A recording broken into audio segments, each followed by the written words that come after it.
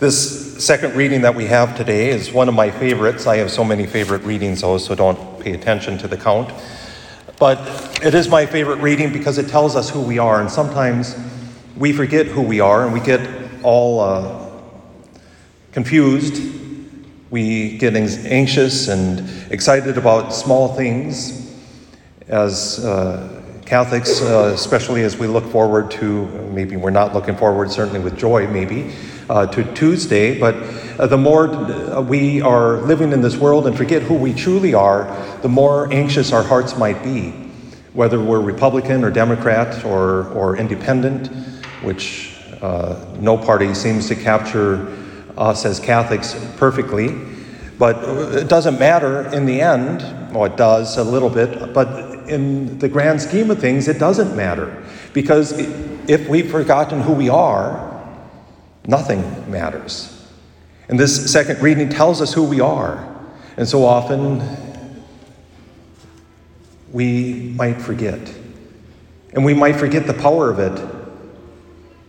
In fact, there's an adverb here that every time there's an adjective or adverb, so something that describes a noun adjective, something that describes a verb, adverb, it's a chance for us to pay attention. And St. John tells us, beloved, we are God's children now. Now, already. At this moment. We are God's children now. That's who we are. Claimed in baptism, baptized and given the grace of God through Christ's death and resurrection, claimed as a child of God. We belong to God the Father. We don't belong to any political, well, we do, but in the grand scheme of things, it's only God the Father we belong to. And he tells us what we are to be is yet to be revealed. We know there's a name for that, saint.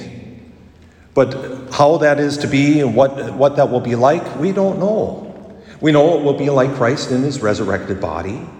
Thank God for that. Think about what Christ could do in his resurrected body.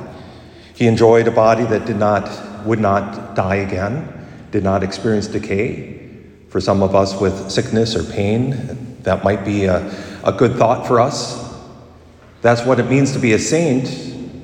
But what we enjoy for all eternity is beyond our grasp, beyond our imagining. St. Paul telling us, eye has not seen, ear has not heard, nor has it even dawned on human consciousness what God is ready for those who love him. And that's what a saint is. See, there's one thing about children, in my experience, children have to be taught to hate. They might not like broccoli or peas or those kind of things, but as far as people, they don't hate people. They might be terrified of people for a bit, but it's not out of hate, but rather out of fear. They love.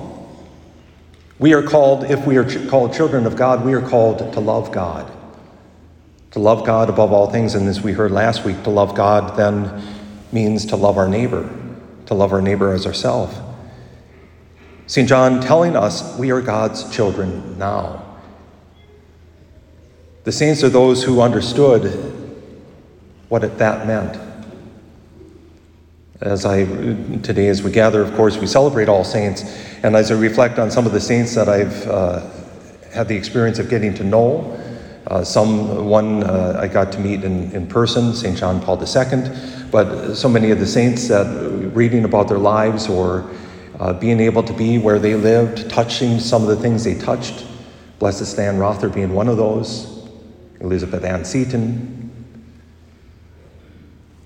There's a uniqueness about them. And a few weeks ago I quoted Blessed Carlos, who was beatified. Blessed Carlos said, we're all born original, but many of us die copies. And I keep reflecting on that reality, that we are born original, and when we follow God's plan and God's call for our lives, like children, we're all unique. We all find our own way of following God.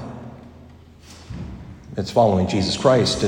And so I'm not saying we just go out your own way and ignoring God's will, but we listen to God's will in different, unique ways. It's when we start pretending, when we start saying, well, this is what it means, Then we put on false adjectives and adverbs upon ourselves. We become something that God has not created us to be. We become just clones. None of the saints ultimately were alike. Just look at our popes, especially our recent popes. Not one was alike. Thank God for that. Each had their own abilities and skills. Each one gave to God completely who they were. The saints remind us of God's love. Today in this gospel passage we have the Beatitudes reminding us that blessedness, and that another translation of that word in the Greek is happy. The reason the church doesn't use that word is because we've redefined that word to mean a lot less. We think happiness means maybe a Charles Schulz kind of thing of warm puppies and a chewed up pencil. Happiness is more than a momentary happiness that this world has to offer. And that's all this world has to offer, by the way, is moments.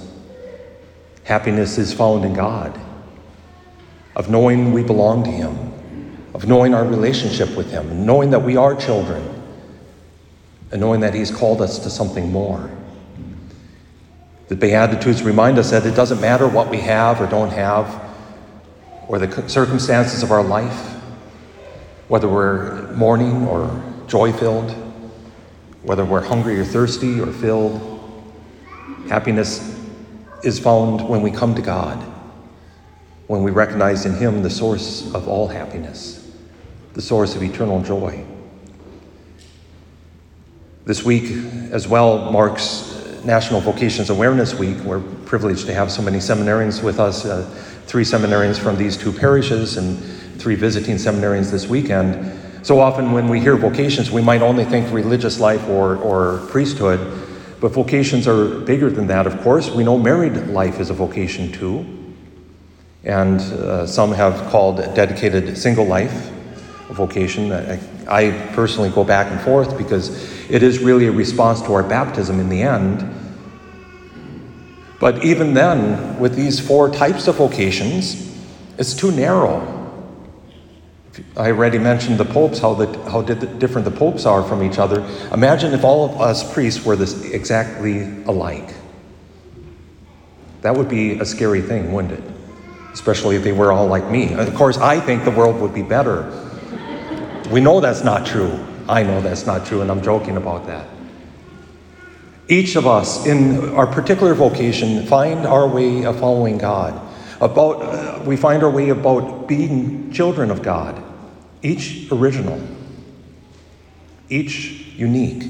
And how God wants that. If we went to an art museum and every piece looked exactly alike, it would be pretty boring, wouldn't it? But if we went to an art museum as they are, we saw magnificent pieces, each one different, each one a display of the artist, each one unique, maybe here and there little themes that might be from piece to piece, but every art piece standing in its own light, standing on its own, glorifying the artist. That's what we are as children, and that's certainly what the saints are. Each unique, each individual, each living their life as children, pointing to the artist, the Father, God the Father. As we come this day, let us ask God to help us to be the originals He's created us to be the pieces of art, to be, in the end, when this life is over, saints with Him for all eternity.